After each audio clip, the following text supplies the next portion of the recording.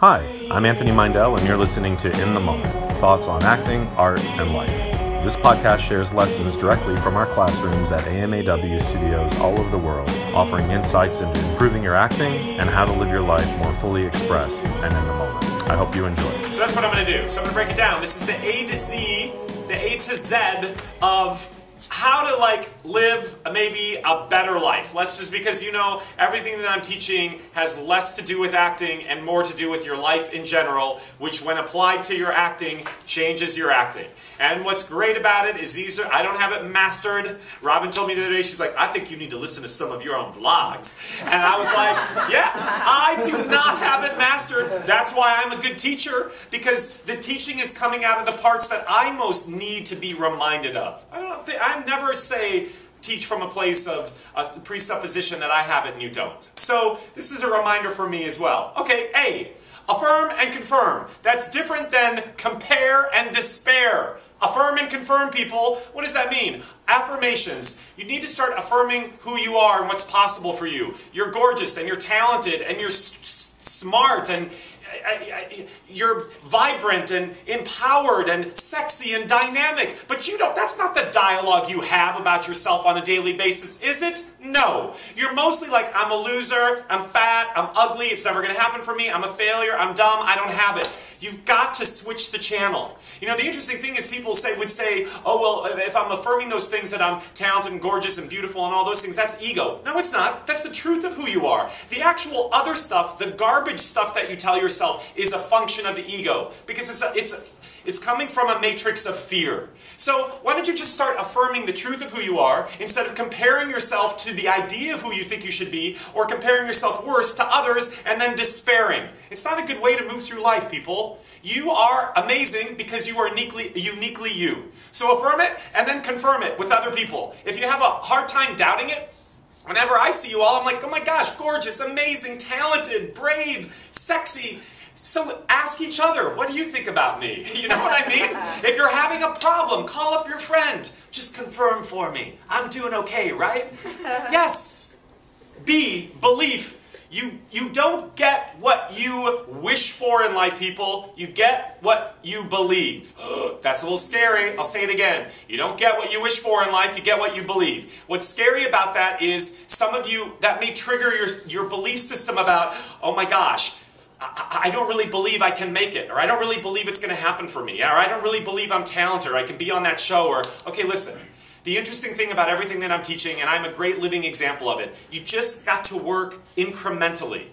So if your belief system does not support huge quantum leaps right now, although that's everything that I'm teaching, but if it doesn't, then don't take the quantum path. Take the small incremental journey, which is keep your beliefs smaller that are doable. So if you don't really believe you can be in Steven Spielberg's next new movie, it's not really a really connected, truthful belief for you, then work smaller. I do believe I can book a TV show. I do believe I can do an under 5. I do believe I can book a commercial. I do believe I can get representation. I do believe I can go out on a date. I do believe I can pay this month's bills. Just work smaller. And then what's interesting is if you keep working on that belief system in an incremental way, watch what will happen. You'll get to the other side and you'll look back and you'll realize, look at what I've accomplished to get here, and my belief system has expanded accordingly.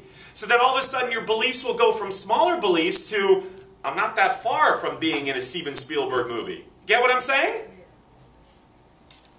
Baby steps. C, challenges. I know. Wish we could have life without challenges. Wouldn't that be great? When I first started learning how to meditate, like maybe 13 years ago, I've been meditating now, I was like, oh my God, I'm going to be so Zen Buddhist. I'm going to just walk around and be like floating on air. And I didn't think I would have any challenges at all. I thought I was just going to be on this fast-track magic carpet ride of like cosmic bliss. Imagine my surprise when, one day after learning to meditate, all shit hit the fan. So what I've learned about this whole process about life is, first of all, challenges you're never going to be devoid of challenges in your life. What's interesting about them is inherently they hold the potential for everything you want. They do. You just have to change the paradigm in how you view them. Challenges are not there to defeat you. They're not there to stop you. They're not there to make you give up. They're actually there to evoke qualities in you that you don't even know yet you possess. They are character building, as corny as that sounds. It requires you to sort of hunker down and get into what is it about you that is being called to overcome this thing.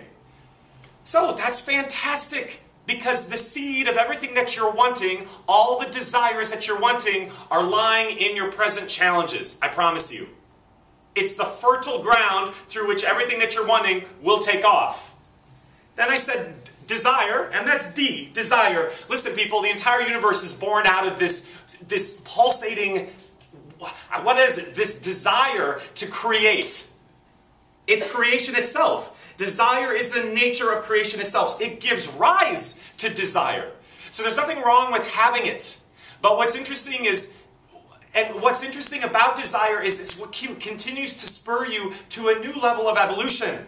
But where we get stymied is when you have an intense desire and you have a belief system that is incongruent with the desire. Whichever has the strongest charge about it is going to win out. So this kind of comes back to my point B, which is, it's great to have the desires, and as you have these desires, you want to try to stay in the good feeling part about having them when they're evoked out of you to begin with. The more you start to think about it and break it down and think that you don't have the resources or the means or the talent to fulfill that desire, that's when the energetic component of the belief takes over and squashes it. It neutralizes the desire. So just work with, again, smaller desires. Things that don't get out of your reach, that put you into panic mode, feeling like it's never going to happen for me. Desires are great, people.